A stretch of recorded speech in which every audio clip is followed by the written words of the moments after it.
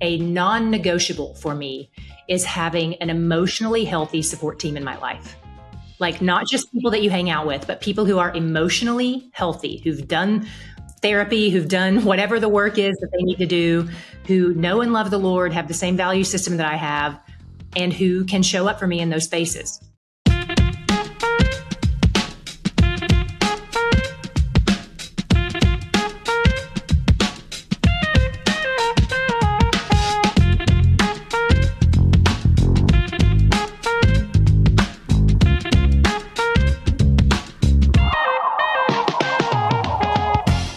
What's up, everybody? It's Kate. What's up, Heart of Dating family? Are you JJ? I am JJ.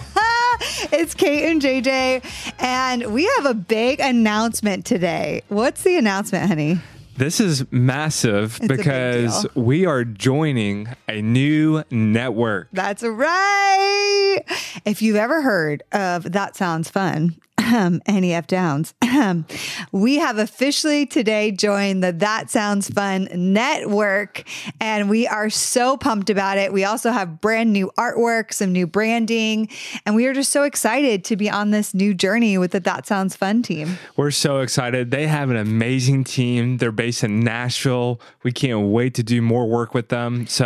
And they have so many awesome podcasts under their umbrella. They just added our friends, Janine and Caleb with Happy and Healthy. They have Carlos Whitaker, obviously Annie Downs, Bianca Olthoff, who's a good friend of Heart of Dating, and so many others. So definitely go check out all of the podcasts on the That Sounds Fun network. It's amazing. They're doing incredible work. We could not have been more impressed with their team. So you guys are going to hear some new ads coming in. You guys are going to hear some new strategy in the way that we do things. Yeah. We're super, super excited for the roadmap ahead and just absolutely blown away by how exciting this partnership is and the talent that we're going to be working with at That Sounds Fun. Woo! Hey, so really quick, if you haven't joined us over on YouTube, we're waving at all of our YouTube peeps right now. And if you are on YouTube, we love you guys. If you have been an audio listener of the podcast, you listen to us on Spotify or on Apple, that's awesome. We also want to encourage you, check us out on YouTube so you can visually see us, because it is kind of fun and we make funny faces and do funny things during the episodes. And then would you do us a favor, whether you are watching this on YouTube or you're not yet, go over to YouTube, like and subscribe this video, like this video, comment on this video, and subscribe to our channel. Wow. There you go. You finally got it. Here. We have about 5,000 subscribers and we are just continuing to grow and grow, which is so awesome. So find us on YouTube. Hey, what's the other fun thing happening this month, babe? I can't really remember. Do you know what's going on? I think something on the 29th and 30th. Yeah. Isn't it something? Aren't you talking? Aren't you talking? I think I am. Isn't there like a ton of worship happening too? I think, and we also have like somebody named Jamal and Natasha Miller there. And Mia Fields? Yeah, I think so. Right? Yeah. Doesn't she have like a really amazing, insane story of her singleness and how she found her husband? I listened to it before I even started Heart of Dating. Yeah. Isn't there like something happening at the end of it too? Like a massive party. Oh my gosh, a singles party. Yeah. Yes, if you guys don't know what we're talking about HODC Nash happening December 29th and 30th in Nashville and online. So fun fact, last night I was at Mariners Church here in Orange County, California, and I had some girls who went to the conference last year in Atlanta. No way. They told me all about it. They actually said the reason why they came is they heard the podcast talk about it for months and months, and they were just at a place in their single season where honestly, they weren't really practicing singleness very well. And she was very honest. She was like, if I'm being more honest than that, like I was crossing a lot of boundaries in the way I was dating. I was dating in a silo. I was dating by myself. I was not dating within community or accountability. And me and a friend were just kind of at a place where we were just like, you know what? Like we need to push restart. Oh my gosh.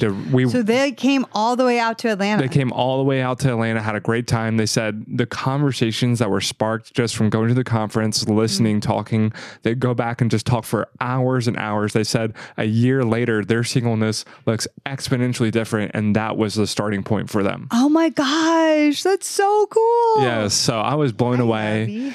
Super, super amazing just to hear the different kind of variety of stories that we hear coming from conference every single year. But hey, grab a buddy. You don't have to come alone. Make the investment. I just think for a lot of people who are thinking about 2024, if you want this to be a new year of singleness, if you want to kick it off in a different way with a bunch of other people, this is a great way to do it. Yeah. Also, just this last week, we launched our conference app. Okay. And so if you are thinking about coming solo, the conference app connects you with all the other attendees. Last year, we had 55,000 messages sent. Okay. It broke the app. Yeah, it literally, the app creators were like, we've never had this many messages with an event. There were 75 meetups that happened. Okay. So just know that if you are even thinking about coming solo, you will not be solo. Truly, you are going to find and meet so many people even beforehand on the app. And our conference app is about connecting people. And sometimes people end up meeting and dating through that. I'm not saying it's a dating app, but it does happen. It does happen. That's what happens when you put single Christian men and women who are quality candidates in the same room. It just happens. Okay. You can also watch it online and you get access for 3 months after every single ticket.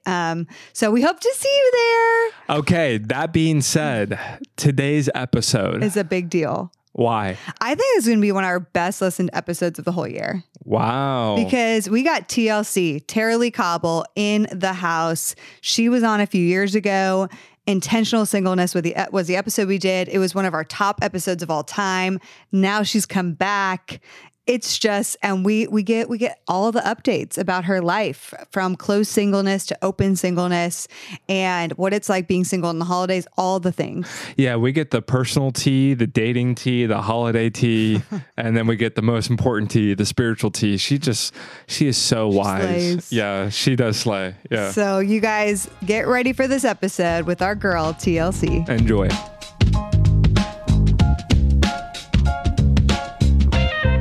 Welcome, my girl. I'm so happy to be back. It's so good. When I was last on your episode, on your podcast, JJ did not exist. I mean, he existed. Yeah, I wasn't in this world. He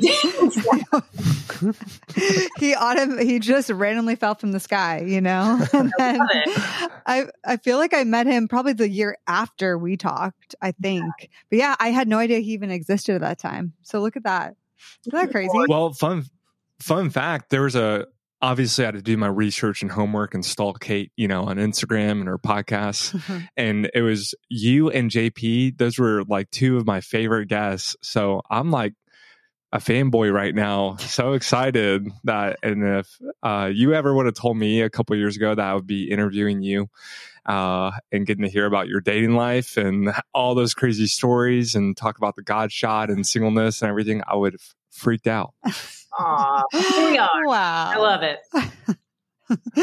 Well, speaking of you being on a few years ago, that episode you did was one of our top episodes. I think it's like top 10, maybe, like literally, or at least top 20. It's a big top episode.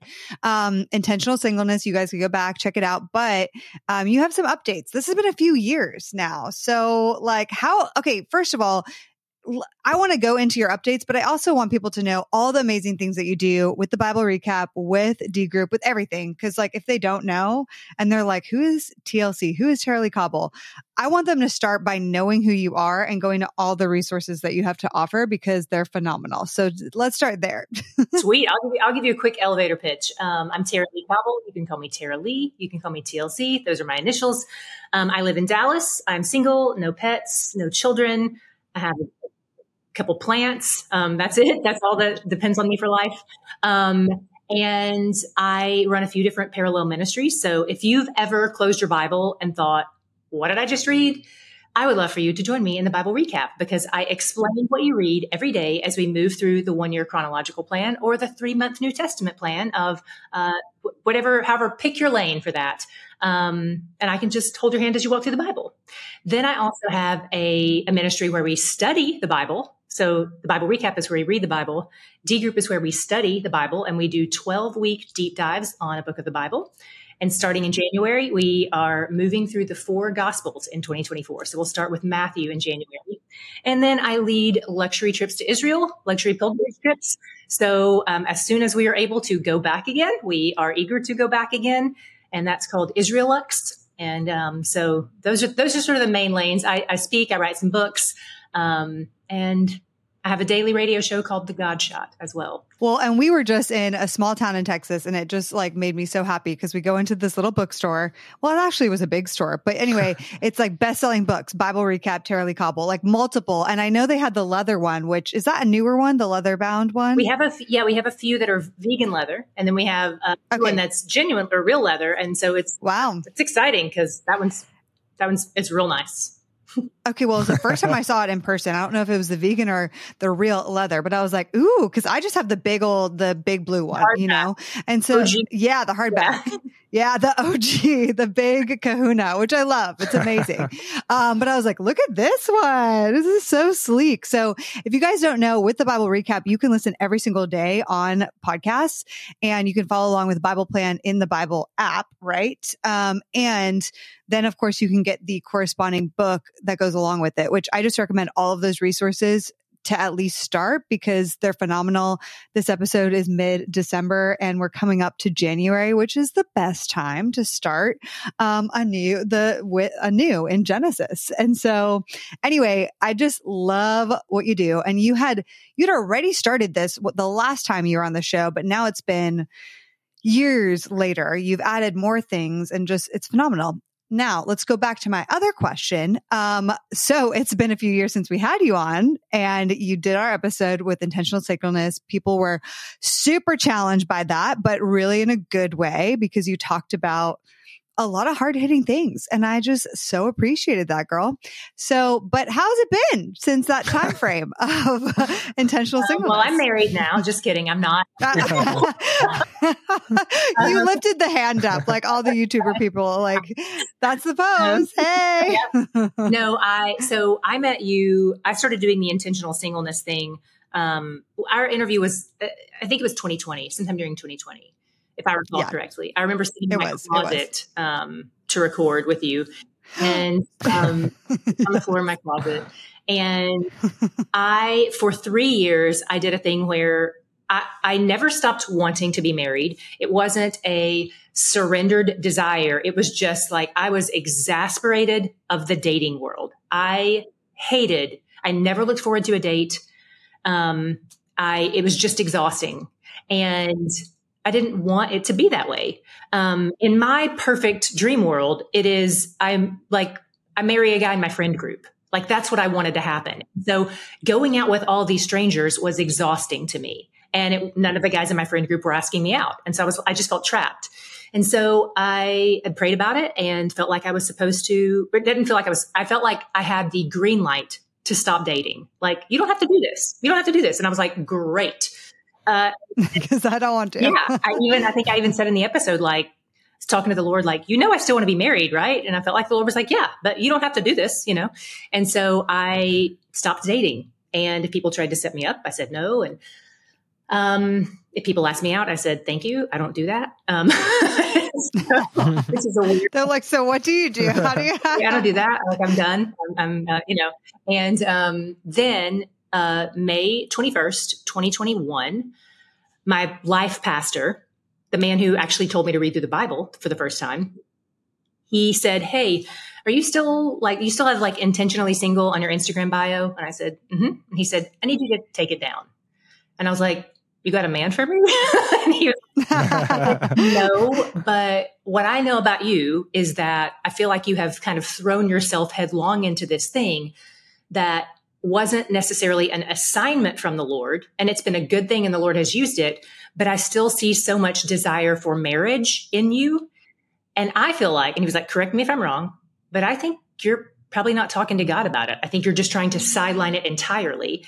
And you're closing off this relationship, like one of the most important relationship in your life. You're not talking about one of the deepest desires of your heart. And I was like, you are right. I am not about it. And he was like, so I need you to take it off your Instagram bio. And he sat there and watched me take it off. And he was like, I want you to start praying about it and asking the Lord to bring your husband. And so that was really scary because it felt very easy to have clear lines around that. It felt very easy to just draw those lines of I'm not doing this. And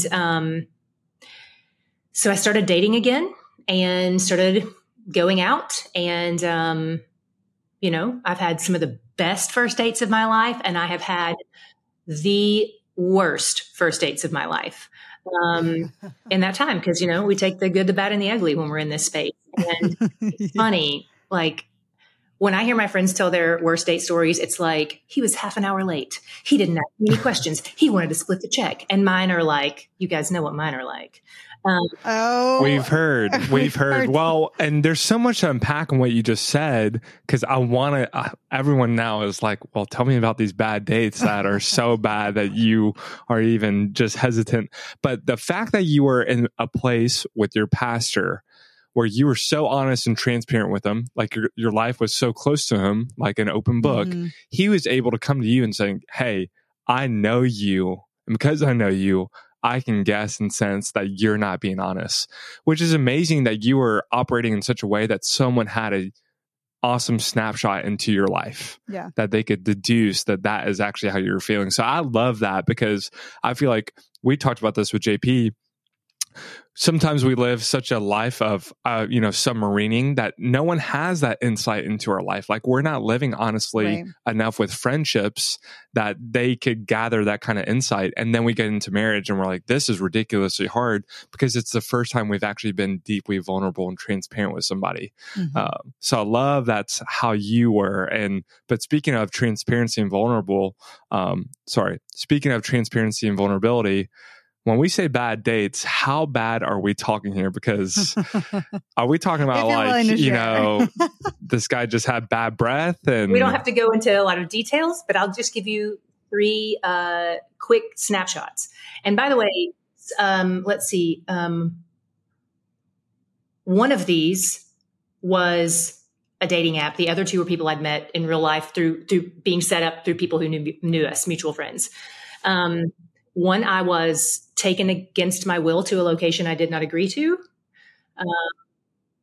I kept longer than I wanted to stay.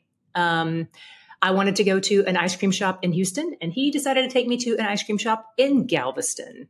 And what? Yeah, and got pulled over for speeding, and his ID didn't match the car registration. There was just a lot. And so that's the day where I say I got kidnapped. And that's a strong term, but I didn't know what am I going to do to get out of this? Another date was a neo-Nazi. That is nuts. That was one that was set up through 2 mutual friends. And so they did not know that he was a neo-Nazi. And so I hope not, right? You're going to love this guy. There's a little surprise at the end of the date, but besides that, you're going to love him. And the third one was a dating app situation, online dating, where, brief summary, I did not want to go out with him again. And I think the rejection turned into some violent responses to me that turned into we're moving toward a restraining order. So one date. Yeah. So rough times. Well, so you're going to get a restraining order? Is that what you're in the process? We're talking to some lawyers about it. There's certainly, I'm being encouraged to get a restraining order. We will see what happens. Well, not to put the cart before the horse, but if you do go through with that, I would highly recommend taking, the restraining order, and when it's served, there's a great book I heard of. It's called Thank You for Rejecting Me.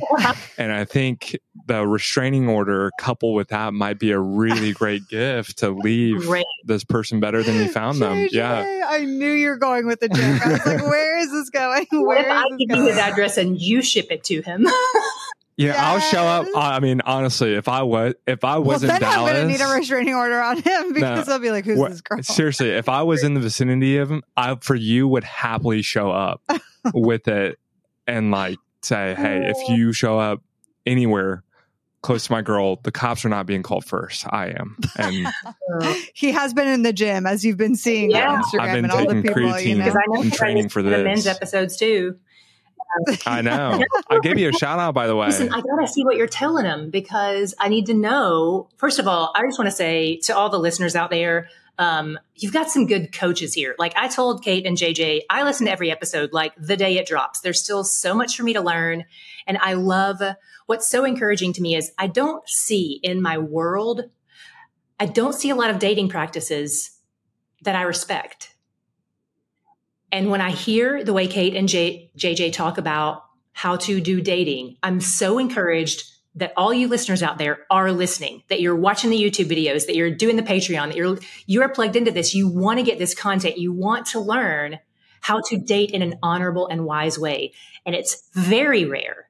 And it stands out in a world that is just doing this. Like when the church world is dating in the same ways and with the same values and with the same practices that pagans are doing, we need to reevaluate. And I love that Kate and JJ are out there helping all of us who want to be married and want to honor God in those relationships and in our singleness.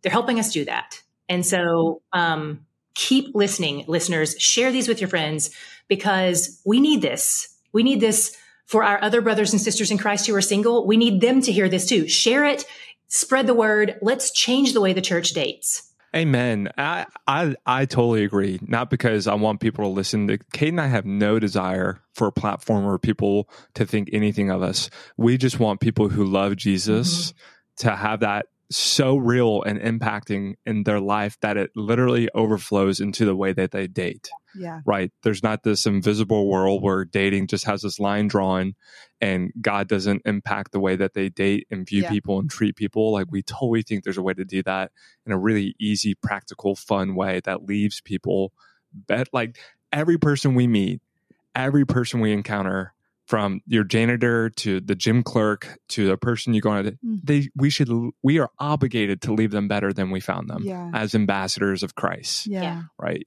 So, well, thank you for saying that. You're so kind. I know. Oh my gosh. I feel the same about all the work you're doing, but it's so affirming to hear. And I just want to speak to one more thing and then we'll get into more of the content, but I think it's so amazing too. Just back to what you were saying from your last season of intentional singleness to the way your friend and pastor called you out. Like it's so incredible because I think there's a lot of people listening that might have chosen what we call a closed season of singleness, which is kind of like intentional singleness. I'm closing the door. I'm not focusing on that. And I'm not saying this is for everyone in closed singleness, but there are some people who are like, this has just been so way too frustrating that I'd rather not even deal with it, that I'm going to just put it over here because holding the tension between grieving and the frustration of that season, plus still having hope and actively trying to pursue something is way too difficult. So it's just easier to say close singleness, good, I'm fine, goodbye, and it's harder to hold that tension. It is really hard to hold that tension. And that's sort of the space I'm reevaluating right now is, do I want to go back into a space of closed singleness? The Lord has done some of the best work in my life since that season, and since that season. And there were aspects of it that were so much easier. I think what I would do differently this time is I would pray about it in it, like not just pray about it beforehand, but pray about my desires while I'm in this space, and not like, I'm not even going to think about this. I'm not going to, I'm just going to completely wall off my heart, but like, I'm going to go into this and still be prayerful for whatever might be on the other side of this. And so that's something I'm really, I'm really thinking about. What does 2024 hold for Tara-Leigh's dating life or lack thereof? Oh my gosh, I love it. Well, keep us updated because I would love to know. So we're talking about also being single during the holidays, though I feel like we could just keep going on this, what we've been already talking about. And, this is a time of year, I feel like, Tara-Leigh, that it just can be harder for people. It's a time where the year is ending. You're reflecting on, oh my gosh, I'm still single. The year's ending. And this isn't what I thought, maybe where I thought I would be maybe at the end of this year. This isn't really where I hoped I would be at the end of this year. And there's also the influx, as we've been talking about on episodes, of all the couple-y stuff and all the rom-coms and Hallmarks and, just everything in your face, and an influx of engagement announcements, right? It's like an influx of baby announcements and engagement announcements, I feel like, too, around the holidays. And so it's just all of that all at once. And so as we've just discussed, you've been in closed seasons of singleness around the holidays. You've been also in open seasons of singleness. And how have you found this season to be for you? Has it been harder in certain seasons, and why? Or how have you harnessed this? I would say it has been, I don't know that it was harder in open singleness than in closed singleness. It might have been. I don't feel that there's, for me, an especially strong leaning one way or another. I think there's always aspects of it that are really hard. And God doesn't ask us to just suck it up and, shove our feelings down, like to talk to him and the people that know and love us about those spaces that are difficult.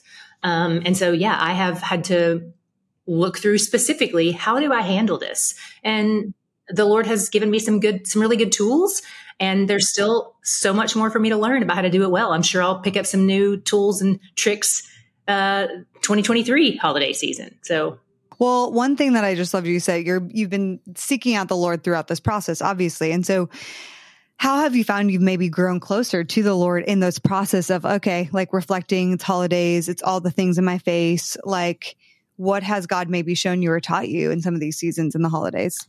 Every time we have something that we take to the Lord, we share our heart with him, we ask him to speak into it, we listen to him, we do what he says. Every single time that happens, it strengthens and fortifies our relationship with the Lord. Just like, for example, this is a different example, but similar. Every time you guys have a fight in marriage and you apologize and you forgive each other and you repair, you are stronger because of the repair than you would have been had you not had the fracture. And so every single time there's a space in my life that is an ache or a void or a frustration or a desire, and I go and take it to the Lord and I talk to him about it and ask for him to speak into it, every single time I do that, we are growing in intimacy. So good. I mean, the only problem with your example is that Kate and I don't fight. Thank God. But besides, I heard you guys were sinners, and so I'm just you don't sin.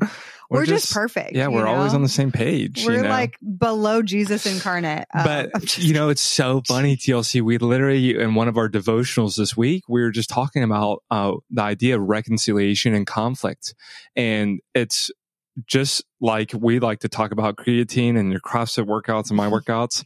It really is the exact same analogy. When you work out, it is a micro tear of your muscles, millions and millions of micro tears. Mm-hmm. Now that's great only if you are getting your macros in, you're eating your protein, your diet reflects after the fact, and your body is supplied to reconcile or rebuild. Mm-hmm. And then you come back and your muscles are bigger and stronger. Kay and I were talking, it's like the conflict itself, the offering up, that is in itself part of a process, which is a very awesome, strenuous, but great process. However, if you skip the reconciliation, if you skip the rebuilding, if I'm in there working out, my diet on the back end is not reflecting a healthy whole diet and giving my body the resources to rebuild, well, I'm not coming back stronger or closer or strengthened, and we have a tendency to skip sometimes. We're so frustrated or angry.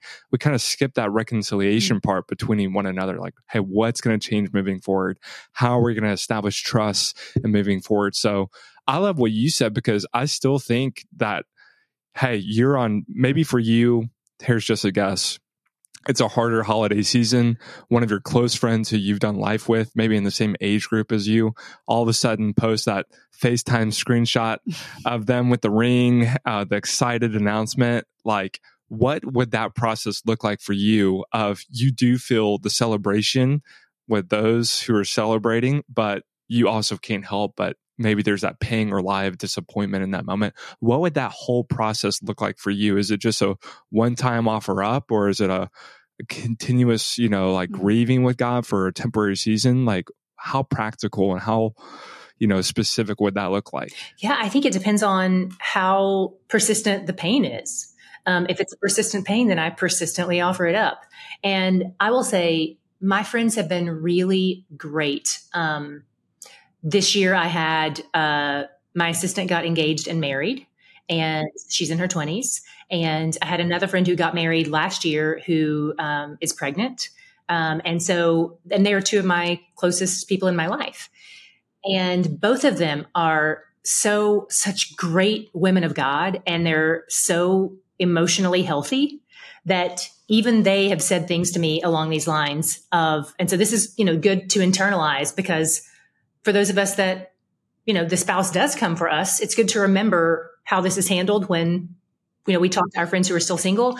They were like, hey, I know this might be hard for you. And just know that I know that sometimes it's a sacrifice to celebrate. And that can be really hard. And so just know, like, I see you in this space, and I feel so seen and honored and grateful that they would take the time to say that.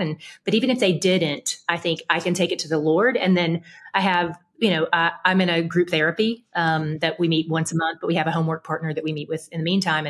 And everybody in my large group therapy, all of them are married except for one other person. And I can take those things to them as well and say, hey, this happened. And I'm legitimately so happy for her that the Lord said yes to her desires. Like, what a generous, good God. And also, I know our friendship is going to change forever. Like, that's the reality that I've experienced is when people get married, your friendship does change. When they have children, it's even more. And so I'm not only grieving the fact that I don't have that, but I'm also grieving the fact that one of the closest people in my life, I'm losing a bit of access to. And so it feels like a double loss. And so these people they sit and they listen and they pray for me and they care. And I feel seen and heard and valued. And that, to me, though the circumstances don't change, feeling seen and cared for is such a game changer. And so one of the things that has become a non-negotiable for me is having an emotionally healthy support team in my life. Like, not just people that you hang out with, but people who are emotionally healthy, who've done therapy, who've done whatever the work is that they need to do, who know and love the Lord, have the same value system that I have, and who can show up for me in those spaces. And that's just a non-negotiable until I'm in the ground. That's so wonderful. And, especially my fellow Tennessean sister, we share the same roots. I definitely felt like I grew up in some spiritual circles that love God, love God's word, but emotionally, that's why when I read the book, Emotionally Healthy Spirituality by Pete Scazzero, I was just dumbfounded and blown away at just how wonderfully written it was, because it just connected your spiritual health to your emotional health so wonderfully. Mm-hmm. And he had a great quote. I say it all the time. You can only be as spiritually mature as you are emotionally mature. Mm-hmm. And so where do you feel like for you that dawning of, hey, I need really healthy, emotionally, spiritually mature support around me? Where do you feel like that really surfaced and cemented for you that it is a non-negotiable for you now? Like, that's a really big deal. Yeah. How do you figure that out? Yeah. So I'll answer the first question first, JJ's question. So during this period of me dating again, I dated a guy who moved to Texas to date me. And then not long after that, broke up with me, and I was pretty blindsided. It was my first relationship after going back into dating. And I think it was more the jarring of the unmet expectations than the loss of the actual relationship, if that makes sense. Because I thought, oh, my pastor told me I should date again. And here comes this guy who's like just sweeping me off my feet and moving here to date me. And this has got to be it, right? And so I think I just kind of got caught up in that idea. And I set some expectations around that. And that breakup was really important in my life because as a result of that, I moved into a few different types of therapy that have been so healing for me. But as a part of that process, like, I had so much anxiety that I'd never had in my life. I had I remember you and I were talking about this. Yes. Like, I'm remembering, in depth. Yeah. I did not recognize myself. And so I went for intensive, EMDR intensive for a week of intensive with that. I did 78 sessions of neurofeedback, which is you wear like a skull cap and they rewire your brain. I started doing group therapy. I just threw myself into getting emotionally healthy. But it took something dramatic. It took me going, I'm not an anxious person. This is a very unfamiliar feeling in my body to feel so like anxious. And I, for a while, was on some medication for it. And then I asked my therapist, like, I'm not ashamed of being on medication. It's very helpful. I'm grateful it's helpful. Is there another way that is not medication? And he said, there is. And it's a solution, not Like the medication is a really helpful Band-Aid, but neurofeedback is a solution. And so I started doing neurofeedback, and that was really helpful. But until I got healthy, I had this group of girlfriends who, God bless them, they're girls from my church, women from my church, who anytime I would panic when the sun went down, because that's when he broke up with me. He broke up with me on my balcony at my apartment at sunset. Wow. Anytime I was in my apartment at sunset, my body just started reacting. Wow. So they would, especially if I was alone. And so I had this for 6 weeks. I had these rotating girlfriends who spent the night with me every night, and they had a schedule for it, and they just showed up. And that was when I learned how valuable it was. I didn't go out and try to find it because I knew it was valuable. God dropped that valuable thing into my life at a time when I needed it. And I was like, I would not have made it without this.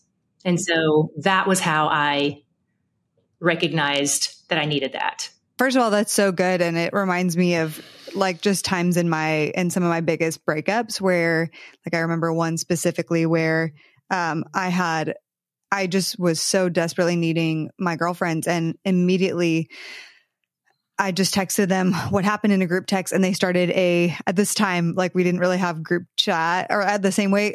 So they did a group conference call, and like all of them, one of them was in the Philippines. They're all across America. Like they all jumped on, and we were on there for like hours, like crying and praying and just that kind of support. And one of them was local. She came over in person, and just like what it's like to have people that just see you and half of those girls were married, and so, but they're like, yeah, we're here for you. Like we will do whatever it takes to be here for you. It's so powerful to have that. And my question was, on top of that, how do you know the people that you're inviting in? Because we teach this, and you've probably heard, like, have a life board of advisors, people that are around you that are wise, that are emotionally healthy. They're not just your cheerleaders, because that's a group of people that feels great and they're always going to have your back. You're like, he did what? Oh my gosh. Or she did what? If it's a guy, right?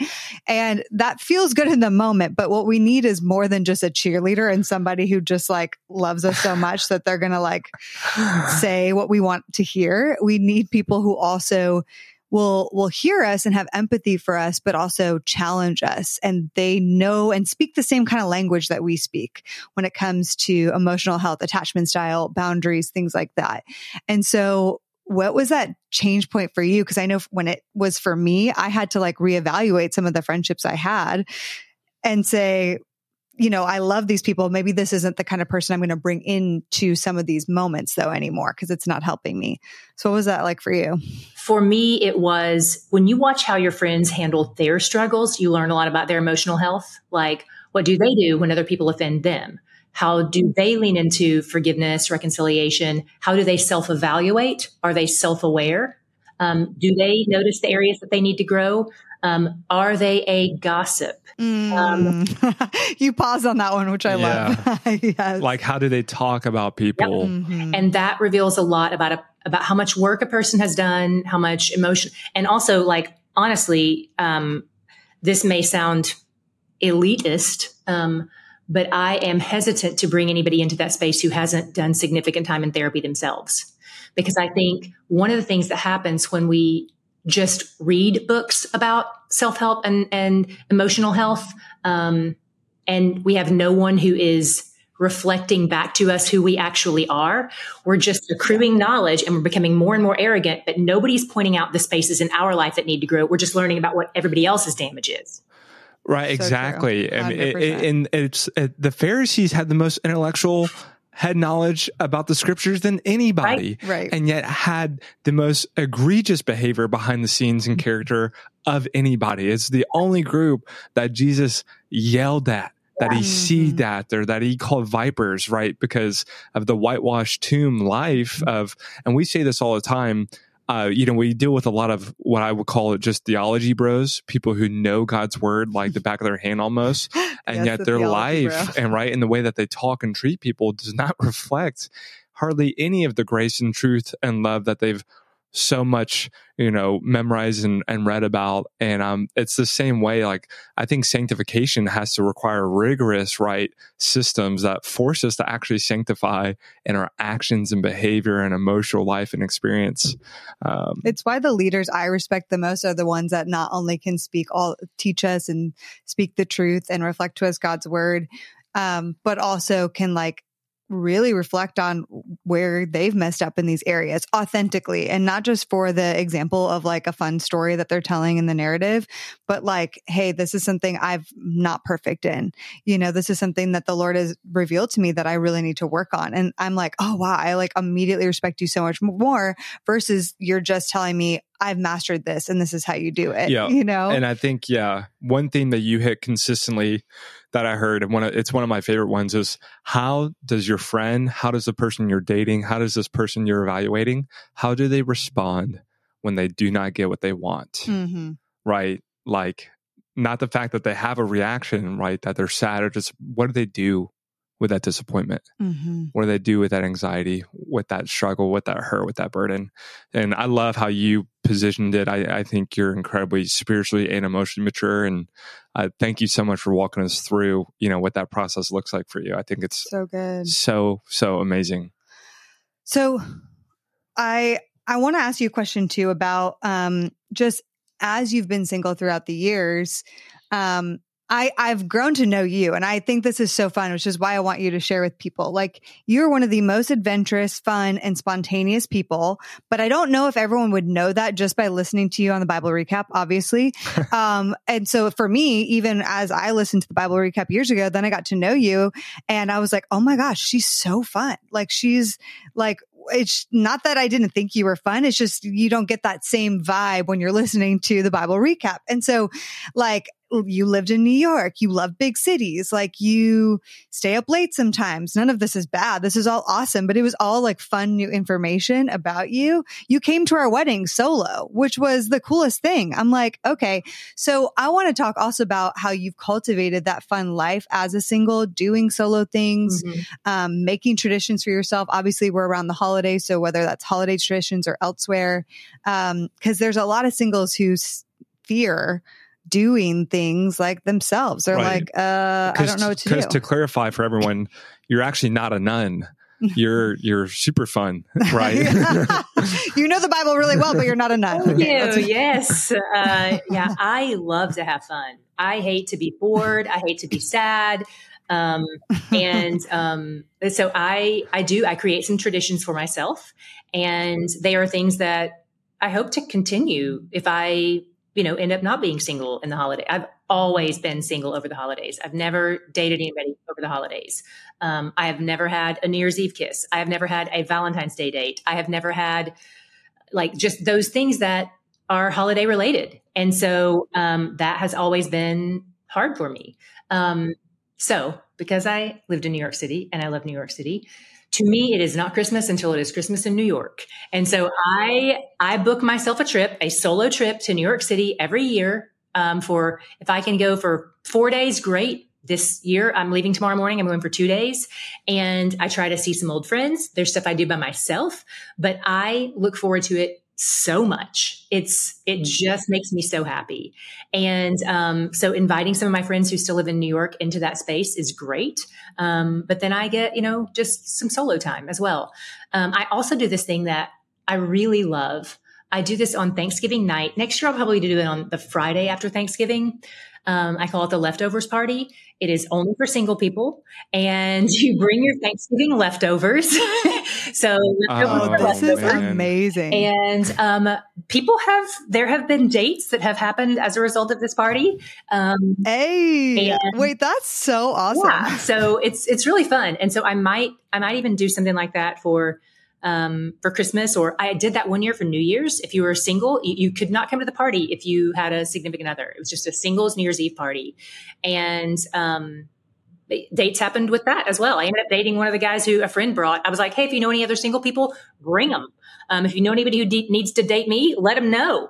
And I went on 4 or 5 dates with a quality guy, just such a great guy, that one of my friends brought to that party. I'm so jealous. I'm You're like not invited. sitting here. I'm really jealous.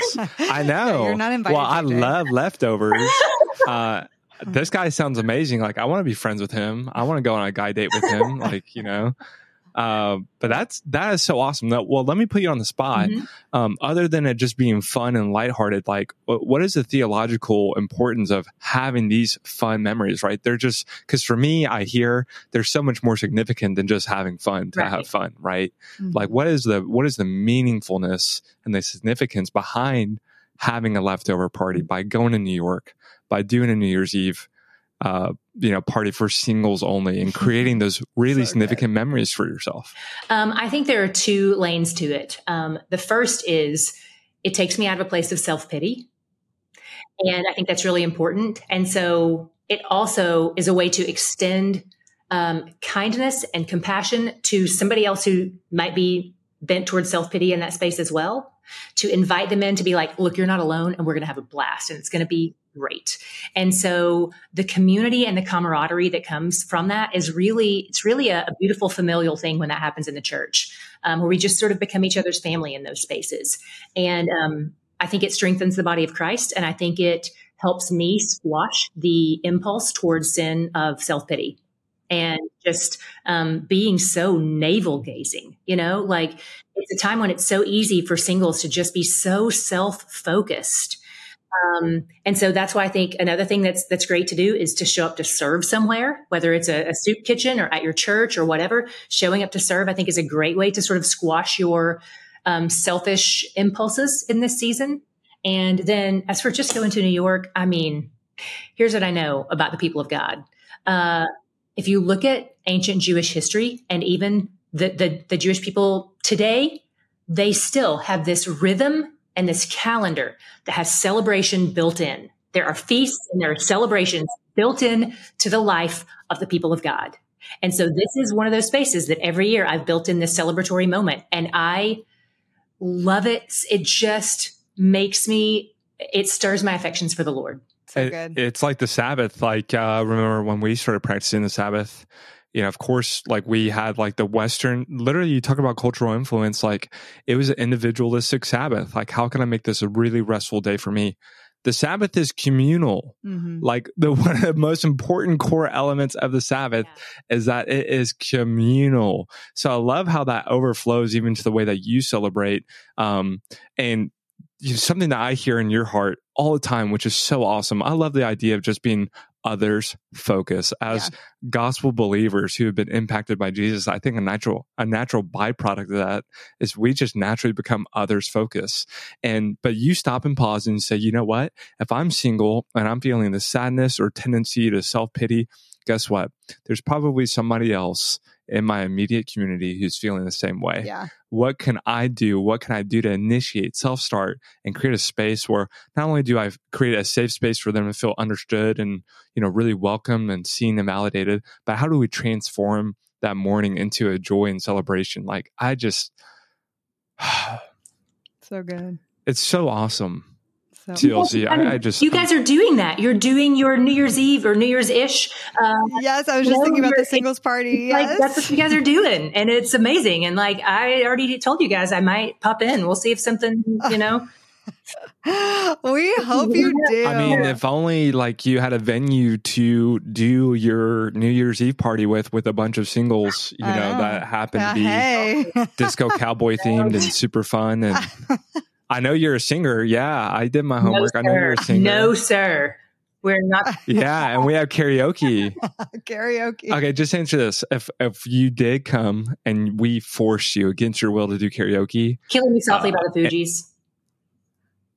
Killing Me Softly? Oh, I love it. Can you give us a sample? No. Please. Gotta show up at the party, JJ. Could you, Yes. okay, and say the karaoke machine's shorted out. Could you sing it from memory? Maybe. I don't know. We'll see. Okay. I mean, hopefully you won't.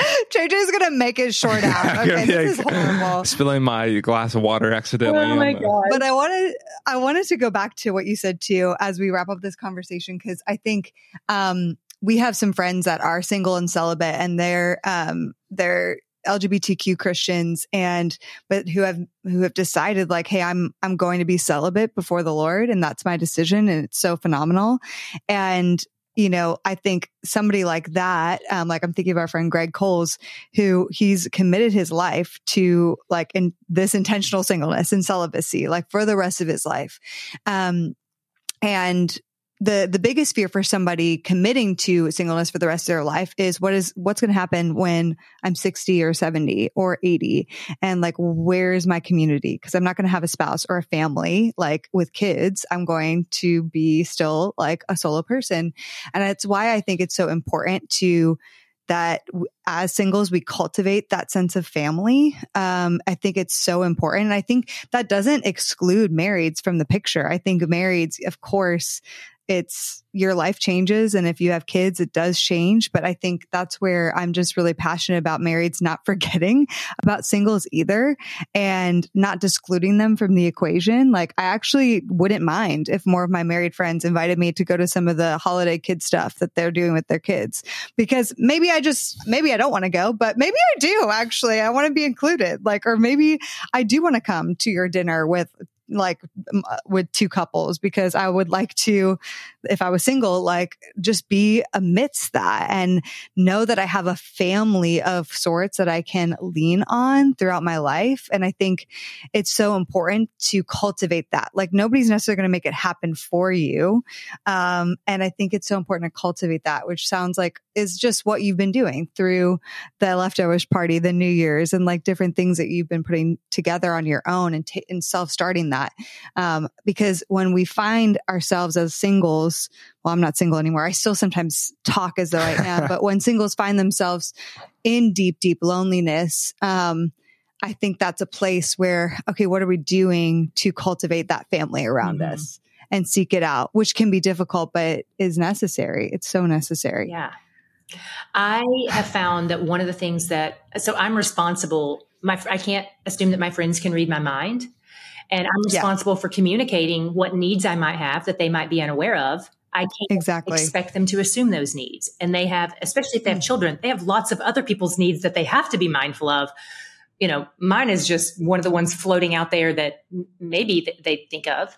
But to tell them those things like, hey, I'm a little nervous that I'm going to feel lonely on XYZ event. Like, I'm a little nervous that like my birthday's coming up and I don't want to throw myself a party. Like, that feels awkward. And like, like, could I count on you to sort of like rally some people for me? Or, hey, for almost a decade, there's a married couple that I'm friends with. They have 3 kids. Through them, I met her parents, and I do Thanksgiving with their family every year. And it is, any other holiday where I haven't gone home to Tennessee, I'm with their family. And so, but there have been 1 or 2 years where they haven't reached out to be like, hey, we'll see you at Thanksgiving. I'm like, hey, is the Thanksgiving thing happening this year? I'm not going anywhere. So like, if it's happening, what can I bring? And they're like, oh my gosh, yeah, totally. So just kind of putting it out there and letting it be known. And I think, the kind of people that we want to be in those spaces with are the kind of people who would not make you feel like a burden in that space. The kind of people who care about what's happening in your heart and want to lean into it. They want to show up for you. They might just not know that you need somebody to show up. And so those are the kinds of people, if anybody tries to shame you about this, then you don't ask them next time. You lean into the relationships where you feel seen and cared for and loved. Yeah. And I think as a church, there should always be faith that believers like that exist, who would jump at the opportunity to welcome, love, lean in, and support single, divorce, whatever is going on, that they would be honored to step in and serve and love in any way possible. And we have to be able to take the brave step of sometimes putting ourselves out there to say, hey, this feels awkward, but I would love to join you or be included in this. Or if anything's happening that I can be invited to, let me know. Yes. That's one of the ways that I phrase it. And then I also, Kate, you said something else that I just want to throw this out there. People who end up single, whether it's something they've chosen to honor the Lord or it's what hand he has dealt them. there is no guarantee of what happens at the back end of our lives for anybody, because you could get married and your spouse could pass away. Your spouse will pass away at some point. One of you is going to die first, most likely. And there is no guarantee that you can have children. And there is no guarantee that your children will have a good relationship with you when you are older. I have friends whose children have moved off and they have no plans to come back. And then I have friends who have alienated their children so much that they are not in communication with them. You can't build your life around what you think your future is going to be. None of that is guaranteed for any of us. And so Amen. All of us will probably deal with loneliness at some point and probably deal with like, what's going to happen now? And so, we need the body of Christ. We always need the body of Christ. Whether you get married, stay single, always need the body. Always. Yes. Well, Amen. Totally. And as a part 2 for when you come back, I think what would be really fun to talk about is how the view and perspective of eternity impacts your view of marriage and these short 30, 40, 50 years that you have to find a spouse and you have to find marriage and you have to have the kids. In the grand scheme of eternity, how that just radically transforms our desire and idol of marriage. So that's an open invite. We can have like a whole episode about that. Oh yeah. Maybe another time. I would love part 3, TLC part 3. Yeah, I know. Yeah, seriously. Maybe it'll be on a mansode. Okay. On a mansode. Yeah. Hey. I'm part of that audience, JJ. There might be out there for me. Hey, I would be honored. Get those men listening. Happens for you guys. Why not me, right? Yes, that's exactly right. Singleness stuff. That's exactly right. Well, girl, we love you so much. This has been such a fun conversation. Just so appreciate you sharing like where you're at today, from then till now, all the things you've learned in between, and from everything from your awful date stories, which I still am kind of in shock by, to like how you do traditions and plan things for yourself and put yourself out there, and the grief and the things in between. Like, I just think this conversation, it is so valuable to so many singles. And I mean, it's been amazing just sitting here in it. And so we just appreciate you and your willingness to share so much. For any single that's listening, you two both have ministries and platforms and purposes and callings that would not have been revealed unless you were single. Like, you're both of you. Both your stories, your singleness, and what it's produced is something that would not have been possible or happen if you were married. True. Yeah. And think about how many thousands and hundreds of thousands of people have been encouraged. Millions with the Bible recap. And well, I should think bigger. You're right. But think about millions of people have now been affected because of your story of singleness and what God has used it. Even if you were not there for the God reasons, right? It was your own decisions that brought you there. So I just think for any single, just think about that for a second. Like, what is God doing through your life that would be impossible if you were not single? Yeah, it's so powerful. It's good, JJ. So that's my God shot. Thank you guys for listening today. That's my God shot. Yes, baby. That was good. That was good. Amen. Oh, we love you, girl. Have a best time in New York City. I am so jealous because there is nothing like New York City during Christmas. It's truly the best time of year. Really. In New York. Love you, TLC. I can't wait to see you next month at Heart of Dating Conference. Hopefully. And hear you singing karaoke. We love you. We'll see. The Heart of Dating podcast is created by Kate and JJ Tomlin. Shout out to our epic audio and video editor, Scott Caro. We have an amazing Heart of Dating team who helps bring this show to you each week. I want to shout out Kelsey Napier, our Heart of Dating digital marketing coordinator, and Elena Gibson, our brand and community manager. We couldn't do it without them.